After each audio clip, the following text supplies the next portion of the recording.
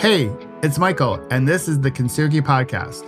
I'll be back in a minute with today's conversation about resilience. But first, if you're interested in creating a better life, having a better career, please visit kintsugipodcast.com and grab your free workbook on how to have a better life. In it, you'll discover tips and routines so you can find the energy for the things and the people who matter most, so you can create a better tomorrow and create the life and career you desire.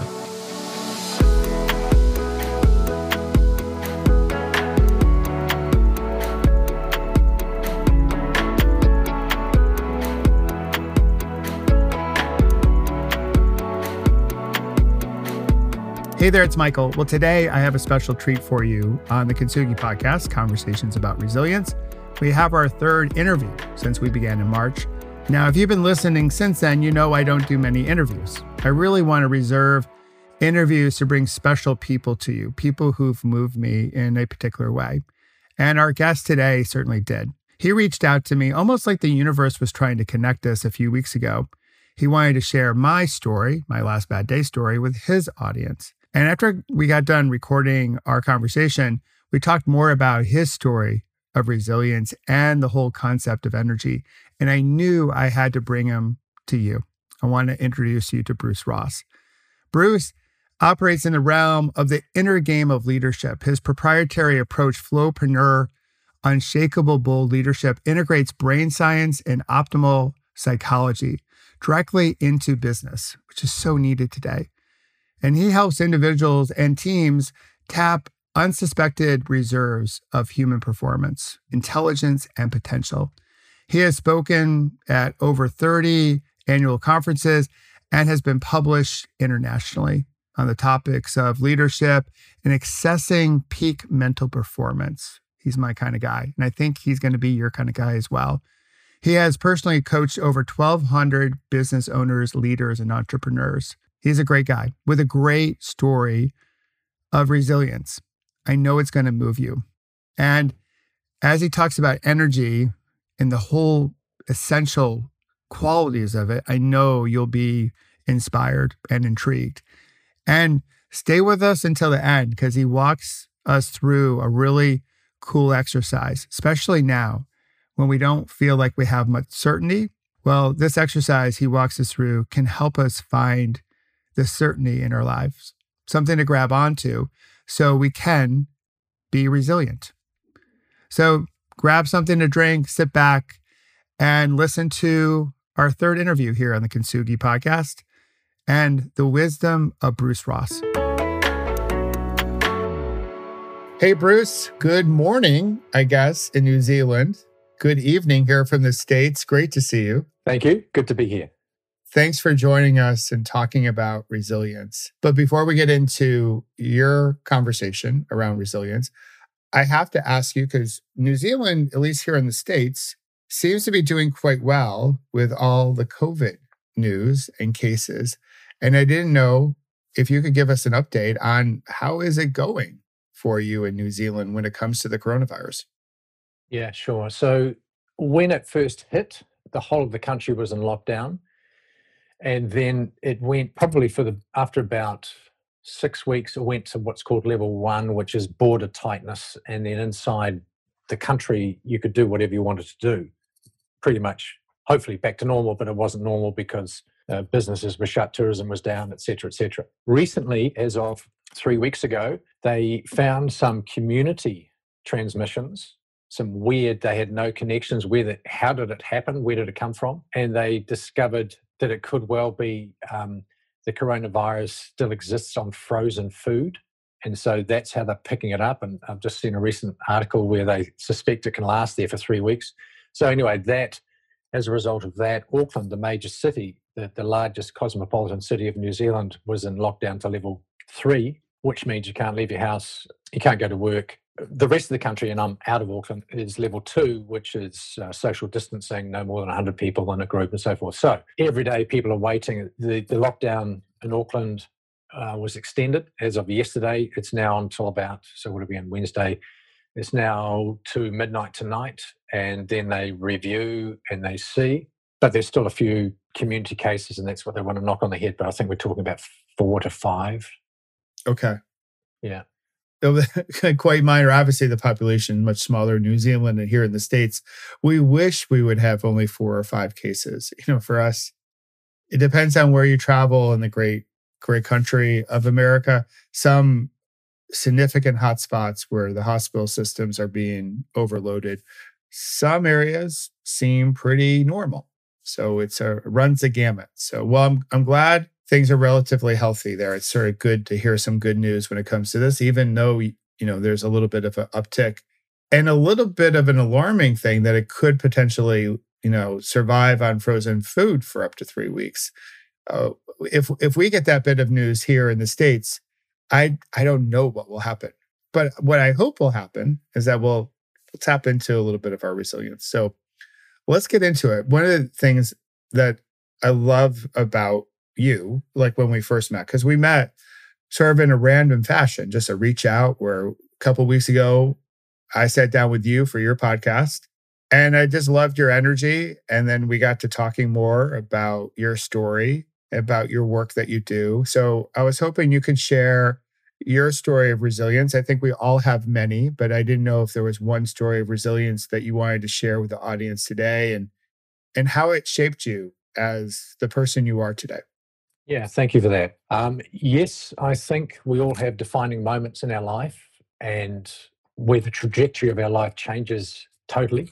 And for me and our family, that was 2 daughters, younger Danny, elder Kylie, so 2 daughters. And back in 2016, Danny, 24 at the time, was diagnosed with lymphoma cancer. And it took a long time. It was probably about 2 years, 6 months. It was 6 months that she had all sorts of weird symptoms and she didn't know what was going on. My wife, Kimberly, was going down to take care of her. Eventually, she came up, stayed with us, was living with us, and still didn't know what it was. And eventually it was found to be lymphoma cancer, which is hard to diagnose because the lymph, it's not one specific place. Anyway, so she was diagnosed and then I think it was about 10 months later, unfortunately, she passed. And the good thing is that we saw it coming and there were departure conversations that we could have. The bad thing was that it was unknown territory because when your daughter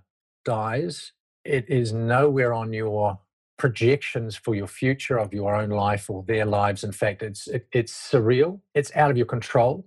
You're up against a much bigger system. So there's your plan and there's the plan, and this was part of the plan, which we had no control over. And then you come up against this thing called cancer, which is in itself like a death warrant. You hope, you research, you see what are the alternatives, and the traditional route for medicine is chemotherapy and radiation, which is just carpet bombing the body. It's like, oh, so I can understand some people say, no, I'm not going to go that route. So the departure process, in many respects, it's a bit like the COVID world that we're in because it's totally unknown, totally unpredictable. No one knows anything.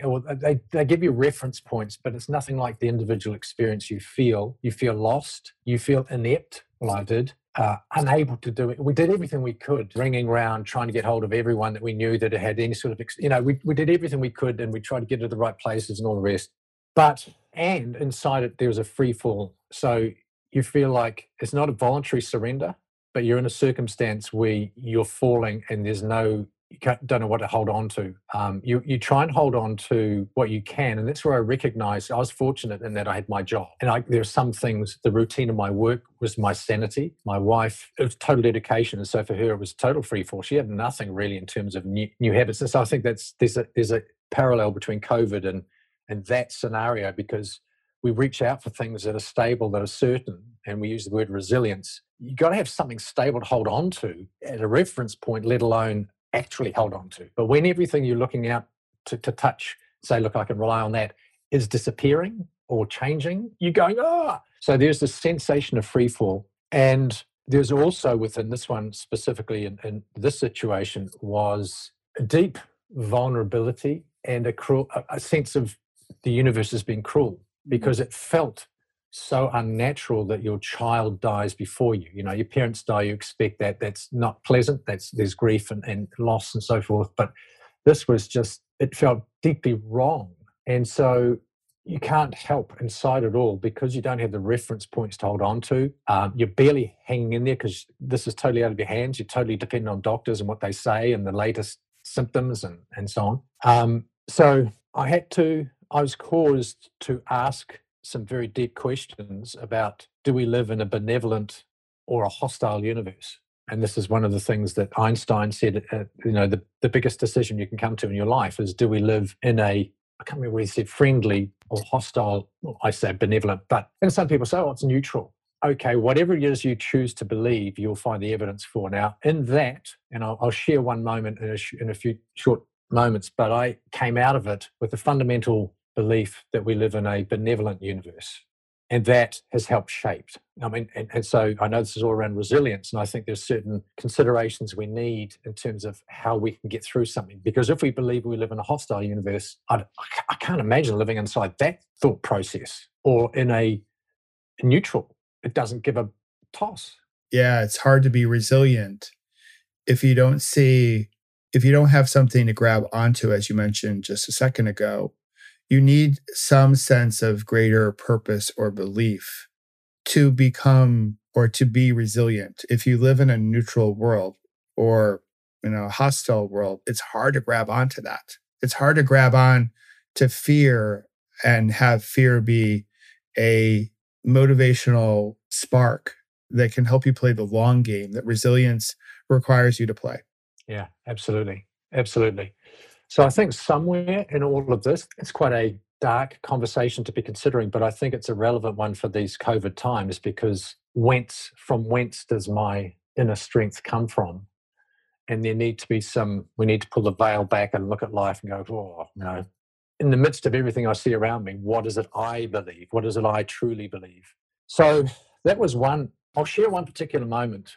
And what it was the last conversation. So as Danny was dying, we each in the family came up with a list of questions and to ask, what's your favorite food, favorite memory, and a whole range of things. And 3 days before she died, I was fortunate to have about 3 hours conversation with her. Now, at this point, the nature of lymphoma cancer is pretty much your muscles melt. You have no power. And so what kills you in the end is you don't have the power to suck, to chew, to hold. So you starve, or your immune system, in the end, she died of pneumonia, because the immune system was so weakened. So she was already at that point halfway out of her body. So she'd recognized she was on the decline, her body wasn't working. She hadn't given up, not at all, but she had voluntarily said, well, that part of my life's going. And I said, as an example, the journey of what has this taken from you? And she said, first off, my looks, then my body, and then my stability. So you actually got to feel parts of her, the things we say are normal, were departing. And so what was left was the essence of her. So it was a conversation of a totally different order. There was no ego. There was nothing to protect. There was she was just totally, you could say, on the face of it, say vulnerable. We would say vulnerable because we don't like coming from that place. But she was just her, the essence of her. And so I couldn't be in any other place than that in myself. If I'd come from any other place, it would have contaminated, it would have sullied the purity of the conversation. So I was caused to, it was life to life at an order that I'd never experienced, not usual conversation. And in it, she said, Dad, you need to step up. And that was for me to translate. Thank you for sharing that, Bruce. And I'm sorry to hear about Danny's loss and passing, but those tender moments, like the gift that she gave you towards that, sort of like a little bit of a motivational, a little bit of a push, if you will, right? To take you into the work that you do today. And I've been reading over the last several weeks some of the work by Richard Rohr, who does his writing out of, I think, in Albuquerque, New Mexico. And he's talked about the whole concept of order and disorder to get to reorder. That as we start life, we all have, say, a vessel, and there's order, and there's also like hierarchical order, and there are institutional orders. And we have, like, when we come into the world, we come into a world that seems to have a lot of like stability and order, at least for most. Some don't. And then we have these moments where it's just complete disorder. COVID, Danny's cancer. And then you can go into Campbell's hero's journey. You can go into other world religions. They all have that type of cadence of order, disorder, and reorder. And even labor. My wife is a childbirth doula, and she'll say that one of the most difficult moments for every mom is when they go through transition. It's like the final stages. So you have all this order when you're pregnant, and then you go into labor, and that is like, there's a lot going on. And then you have birth, and you have a reorder. And so I think with all of these moments, we have that type of cadence, that type of pattern. It gives me some hope, even through my accident, that this is how I sort of come to the understanding it happened for me, not to me. At times, though, like I also went through what you went through, where it's like, this is so unfair. Why is this happening to us? This is not the order of things. We're not supposed to witness our children's funerals, right? So our parents, yes, we know that. That's part of the order. But like with our kids, it's completely different. So I appreciate you sharing that story. And I appreciate the emotion of it, and really, truly, deeply sorry for your loss.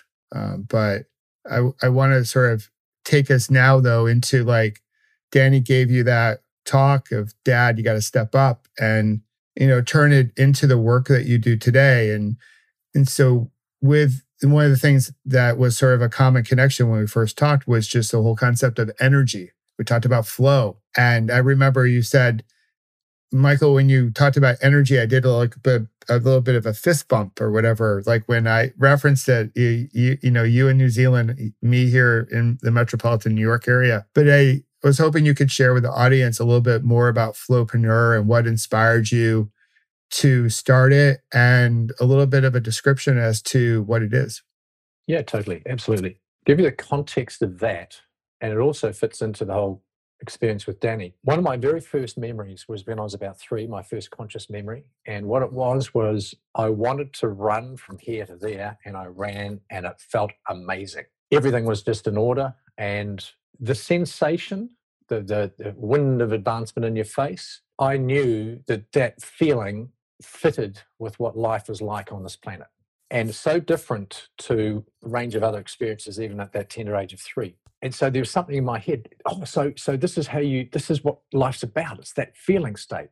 So there wasn't much consciousness. I was 3. There's another experience when I was 17. We'd been tramping through the bush, been tramping all day. Got to the end, got to the hut, tired, but I went up a hill by myself to see where we were. And on the way down, I started to jog, and then I got this inclination to run fast and run faster, which is weird because I was exhausted. And it was dangerous going down this track with creepers and stones and tree trunks and things. And I was sprinting.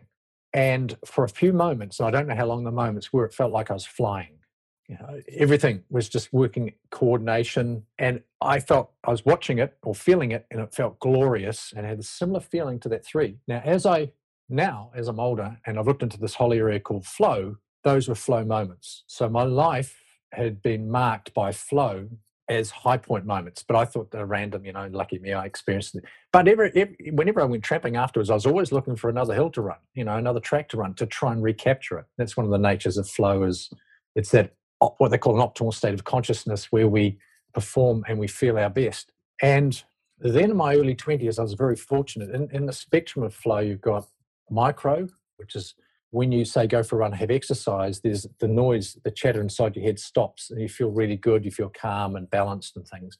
That's a micro flow level. And then you've got macro, which is more mysterious or mythical or sublime or religious, so there's a spectrum. And I was fortunate in my 20s to have extended periods of the macro flow piece. But what I found was I would experience it, and then I'd just smash to the ground. So there'd be this sublime experiences, and then I'd get back to reality and go, this is so damn boring. This is horrible. This is drudgery.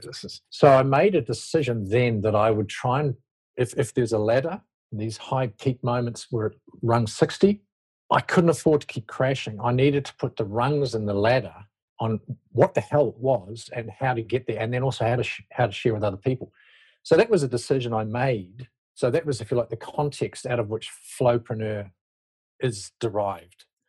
So flowpreneur, it's the combination of two things. There's flow, which I've just talked about, and there's preneur, which is our volitional self, how we turn up on a day-to-day basis. So how we choose to turn up. And an entrepreneur says, well, I'm going to take the step and work on an opportunity, but we choose to step up.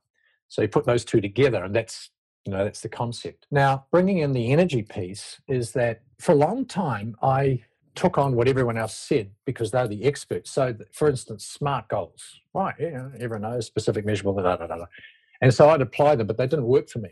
And I thought, well, heck, it must be me because everyone else, you look on Wikipedia, it's just the standard thing. It took me years and years and years to realize that maybe they got it wrong and to start to listen more closely to myself and use myself as the incubator as opposed to listen and simply take on what everyone else said. Because I recognise then because a lot of people may have worked for them, but doesn't necessarily work for me.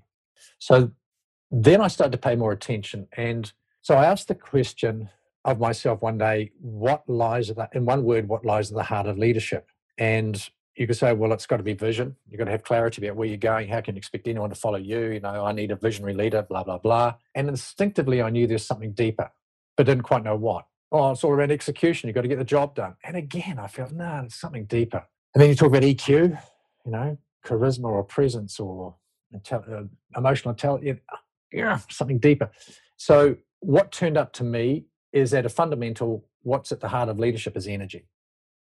And so not is it that, okay, if I've got more energy, I'm more productive and rah, rah, rah. No, when we have more energy, our thinking broadens. We're more open, we're more relaxed, we're more confident, we're more creative, our immunity system goes up, more psychological immunity, we can withstand the COVIDs and much more thoroughly. And when we have energy is down, we are more brittle, we're more fragile, we're more blamey, we're more isolating, more victim-y.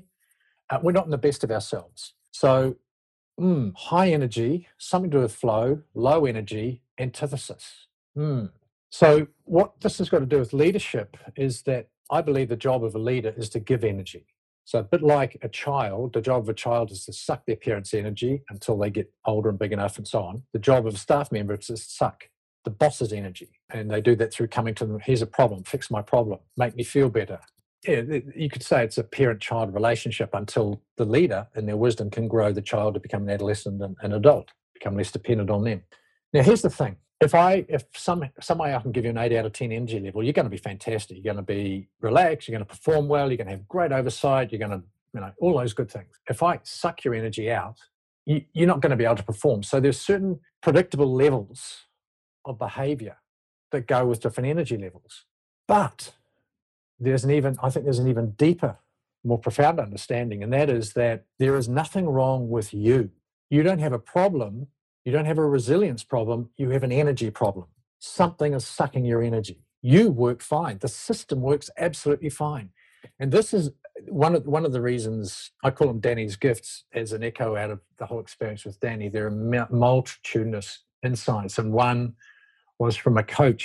I was getting counseling as Danny was dying. And she said, quite brutally straight. And I was going, whoa. She said, Bruce, there's nothing wrong with Danny. I went, what? She's got stage 4 cancer.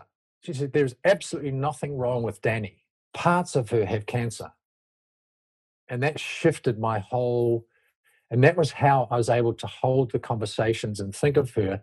She was fine, and she's struggling with parts of her that had cancer. But the life inside the body was fine. And so this concept of energy, I think it's so important for a leader. Because if you look at your people, there's nothing wrong with them. It's their energy that's drawing them down. There's nothing wrong with me. The system works well. Something is taking my energy. So if I'm talking to you and you're not performing well, I could say, look, you're supposed to do 10, you've only done 3. And the way I'm talking to you, you'll interpret as there's something wrong with me. And straight away, that's starting to suck your own energy. But if I say, look, I know that when you've got high energy levels, you're fantastic. You proved that last year. So it's not you. There's something to. So what's taking your energy? And now it's a whole different conversation. It's separate to the person. They go, well, what do you mean? Well, what do you think? Something sucking your energy, sucking your attention. What might it be? And it could be at home, or it could be at work, or whatever. Now it's a very different conversation because when you're talking, this interesting thing, just simply talk about energy raises energy. It's the most amazing thing. And then I can say to you at any point, so where's your energy level out of 10 at the moment? You go, oh, yeah, I feel terrible, COVID, blah, blah, blah. Oh, it's a 3, I'm just barely, right. So number one, you say to them, they've got to do a personal scan, so it gets them out of their head. Number two, they've actually given it an independent assessment. So you're actually separating them out from the experience. And then you can say, so, oh, 3, okay, fair enough. Oh, gee, I get that. What can we do to get you to a 4? And then, oh, well, I don't know. No, Bruce, how can we get you to a 4? And I'll go, well, you could do that. Great. Yeah. Okay, cool. What about to a 5? And slowly the shift happens. So that's the philosophy, if you like. The philosophy behind Flowpreneur is that, you talk about flow, it's to do with energy. It's to do with maintaining high energy levels. So therefore, it's a matter of asking what's leaking my energy and what gives me high energy. So from whence does my energy come? And so there's 2 things there. There's number one, what's leaking it. And the thing that leaks it the most is the inner voice in our head that interprets the situation. So it's not that COVID is bad. It's that it's an uncertainty, and therefore we tend to say, well, there's so many negatives around it. Yeah, but what if this, and what if I get it, and what if it? And so we've created, there's energy leakage even in our thinking. Now, I'm not saying COVID's good, not at all, and it takes effort to try and climb back up. It's a slippery pole, right? I get that. So that's the concept behind the energy piece, that it's fundamental, and whoever you meet, you can do an immediate assessment. You can't not, as to where their energy level is. You meet someone and you go, do I want to be around them or do I not? Do they give me energy? Do they not? Do I suck it? And our friends give us energy, and sometimes leaders do and unintentionally don't. But anyway, so I'll pause there. I've done a bit of a ramble, but that's the concept around the energy piece. A beautiful ramble. So I love it. I was just talking to a client today about energy. What I hear you sharing is, first, there's awareness, right? What drains us, what infuses more energy. So that's the first thing, which we don't talk about, because in reality, everything has energy. The desks that we're sitting at have energy. There's kinetic energy, there's potential energy. We humans, sometimes we don't like to talk about it as energy. Let's say it's vibe, it's mojo, it's juju. We use different words for it. But in essence, it's how we used to communicate before we had grunting, before we had vocabulary. We would pick up on someone's energy. If we go to a sporting event, I guess in New Zealand, it would be the All Blacks, right? So for us, it would be American football. Or you go to a concert, you pick up on the crowd's energy, and it feels good and actually changes some of our hormonal release in our body as well.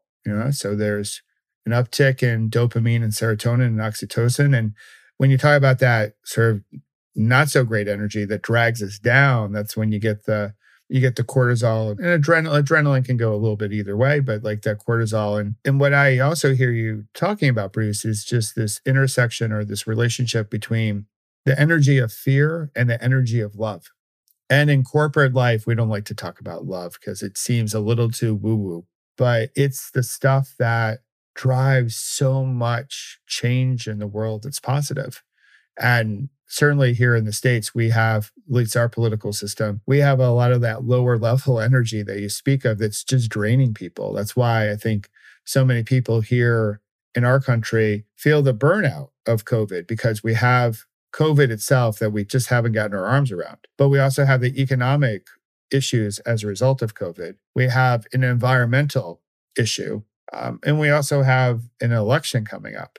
And we also have equity and equality issues that we're dealing with in the country. So we have a lot of this lower level energy that's present, but we also have this opportunity to turn up, as you would say, show up, as I would say, with more love to solve these very difficult things to solve. Yep. One of the things previously, when life was quote unquote better or good, we would look outside and go, that's good. And we would get energy from that. At the moment, we're looking out and going, that's not so good, and it's robbing my energy. So if you were to predict into the future, is that going to get better or is it going to get worse? Well, I hope it's going to get better. It's likely to get worse. So therefore, if you put your attention out there, it's likely you're going to continue to have it sucked. So where then do you put your attention? Because energy flows where attention goes. And one of the things that I recognized, another gift from Danny, is my holding patterns, but like every human, you can't not. Holding patterns are external. If that's good, I'm good. If that's stable, I'm stable. But what happens if at a worldwide level, that's not stable? And those things that I relied on. So where do you turn? Where do you focus your attention? And what I'd like to do, because one of the questions you've got here for me is, what does resilience come down to? Yeah, I wanted to ask you about that. I think I might know your answer, but I would love to hear it. So I don't want to fill in the blank prematurely for you. So, because at one time I used to think resilience, gee, I've got to do the effort. I've got to pull myself back up by my own bootstraps. And that's more effortful. And what happens if you just don't have the energy? So how the hell? It's about not bouncing back. It's about bouncing forward. And what are you bouncing forward? I mean, I've heard this stuff. And I'm going, yeah, but you've got to actually be in a good state of mind to be able to do that. But we're in this deep, dark, heavy, and what if we don't have that energy to do it to ourselves? And I'm supposed to be a leader. I'm supposed to do it to them. So with your permission, I would like to take you and your listeners through an exercise, which to me is one of the most profound, restabilizing reminders. I call it the tap root reconnection. A tap root is when you pull a plant out, they're big roots. Yep. And this, I believe, is the biggest tap root. It's an internal one. And you connect to this, it gives you it reminds you, reconnects you back to the steel of yourself from which resilience naturally bubbles up. So let's do it. To yourself and to the listeners, if you can grab a pen and paper, because it is a contemplation and you write down your answers. So I think it'll probably take 2, maybe 3 minutes tops. Perfect. Okay. So this is called the tap root reconnection exercise. It begins. We're in the midst of a process of subtraction at the moment. Well, all the things we relied on as constants are shifting or disappearing. Security can no longer be found there. But subtraction is a useful process to find your inner stability, your innate immunity. Ask yourself to subtract all the noise of your life, the worry, the frustration, the anxiety, the turmoil, and then to be with what is left. And what is left is what you won't compromise. Try to connect to and feel into that inner state of no compromise. Those things that in the weakness of everything else, you will not give up.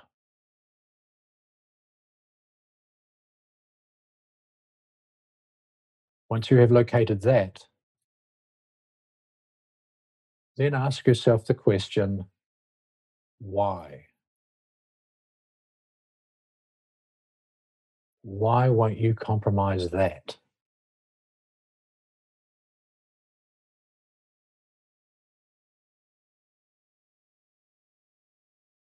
Why don't you give up?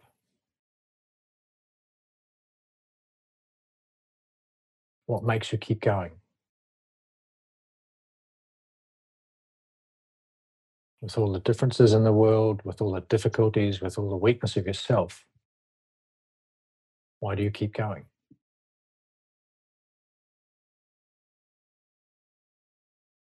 What moves your life? This is the stability within the you of you.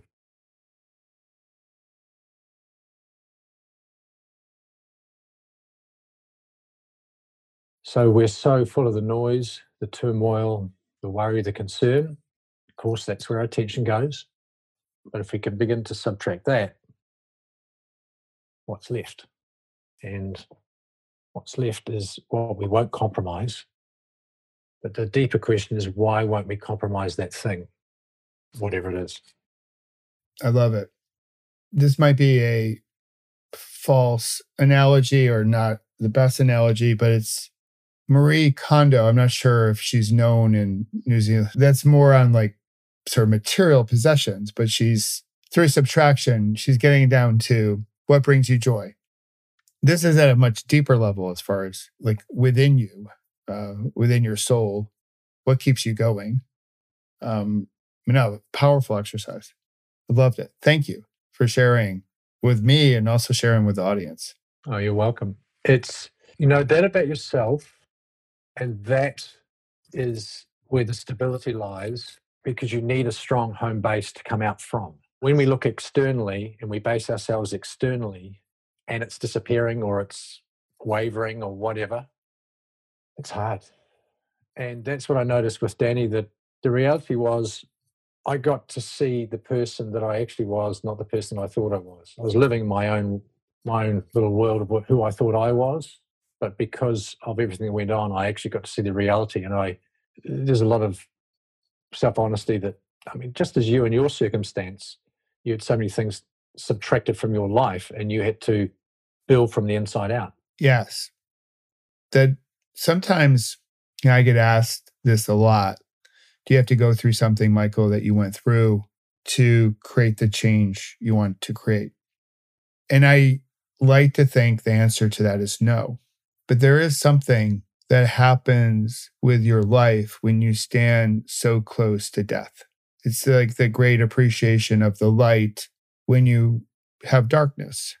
The reason why life is so precious is that there's a limit to life. If life was forever, it wouldn't be so precious. And so sometimes for some people, I'm not sure all, because I'm not much into this binary setup of like, there's just one way.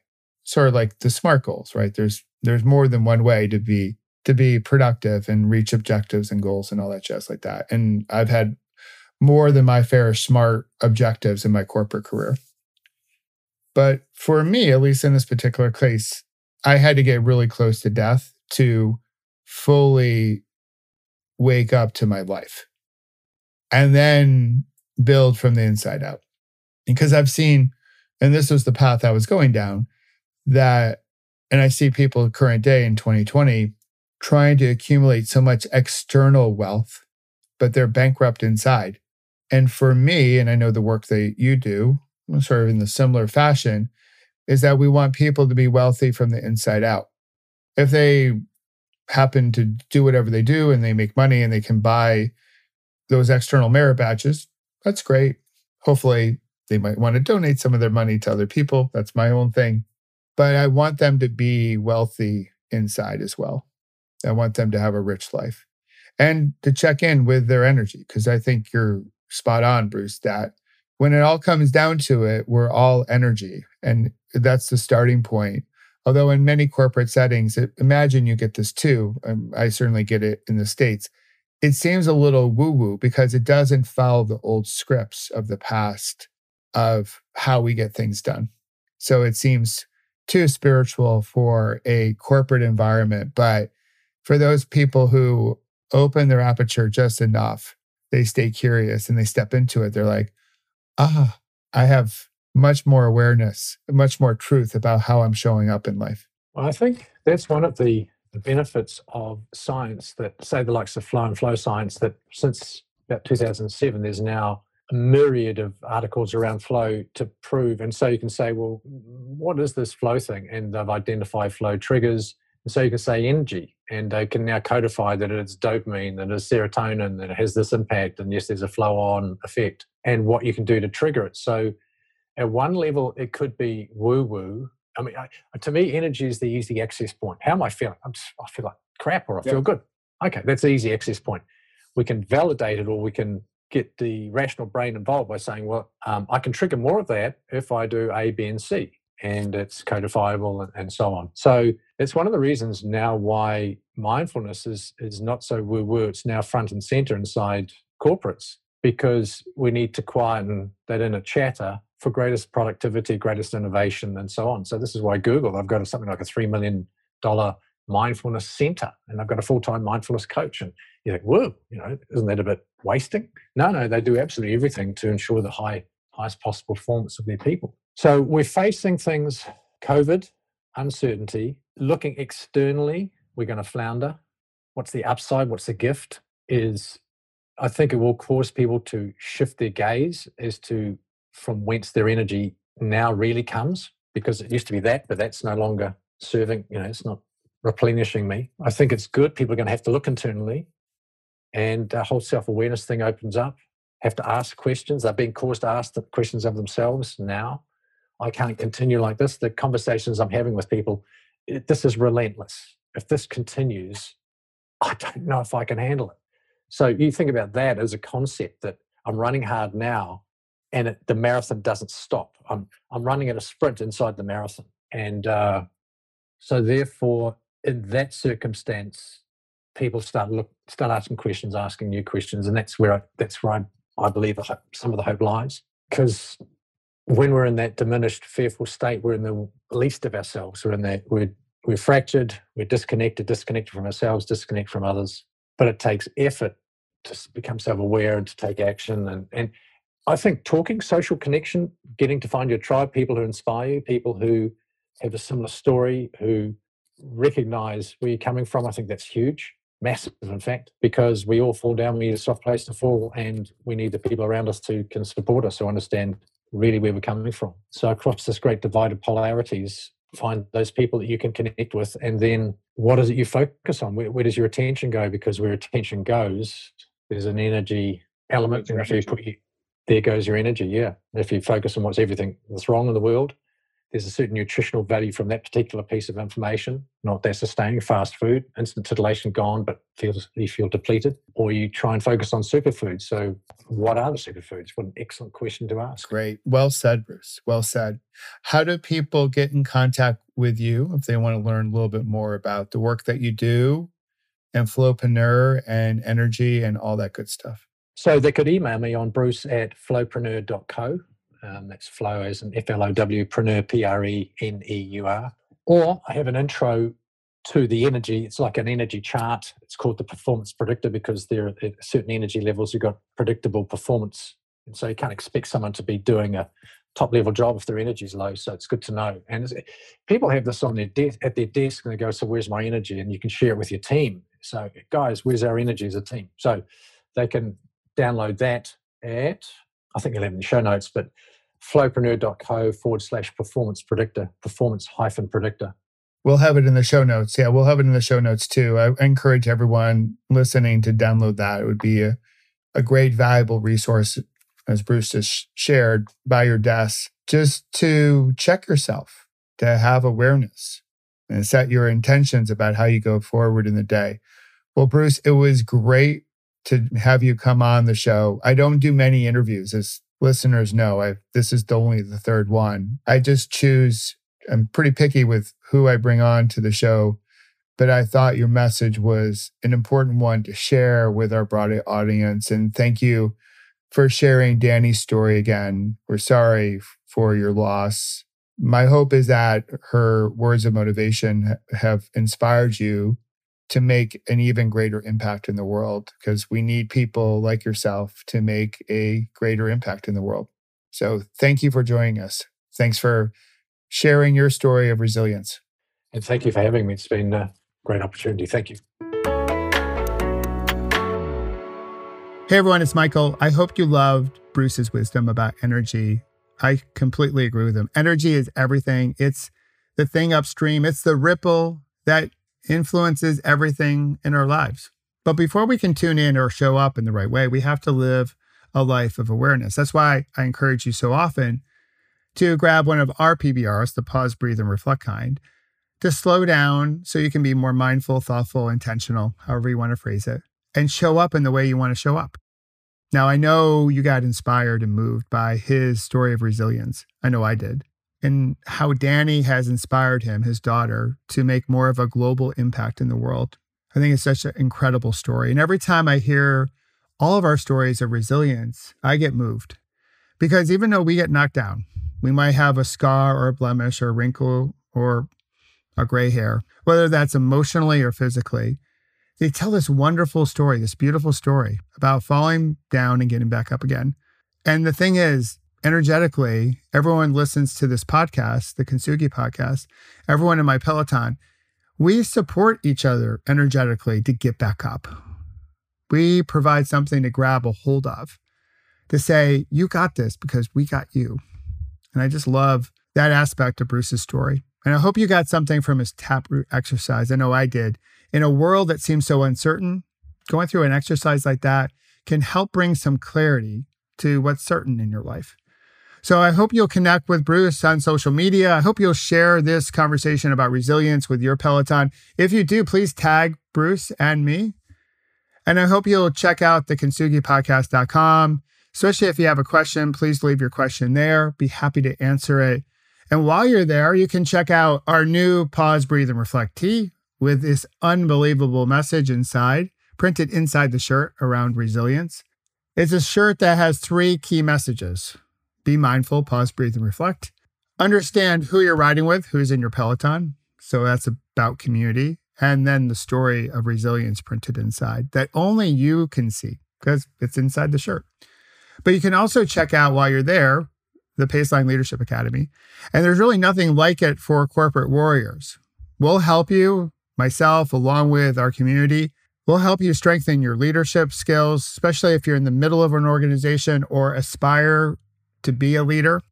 But more importantly, you'll join a community that has got your back, that will help you grow and develop. And you have access to executive coaching that is quite different than what you're going to typically get in a corporate workshop. So we've created a safe place for you to work through the things that you need to work through. That conversation in your head that we all have, well, and the one that we don't want to share in a corporate workshop, we create a program for you to talk through that so you can slay that. You can let that go. So you can get on to the things that help you make more of a difference in other people. They help you ripple this beautiful energy of yours. So I hope you'll check that out. So again, thanks for listening. Thanks for subscribing and leaving a review. And until next week, be mindful of your energy. And of course, have fun storming the castle. We'll talk to you next week. Bye-bye.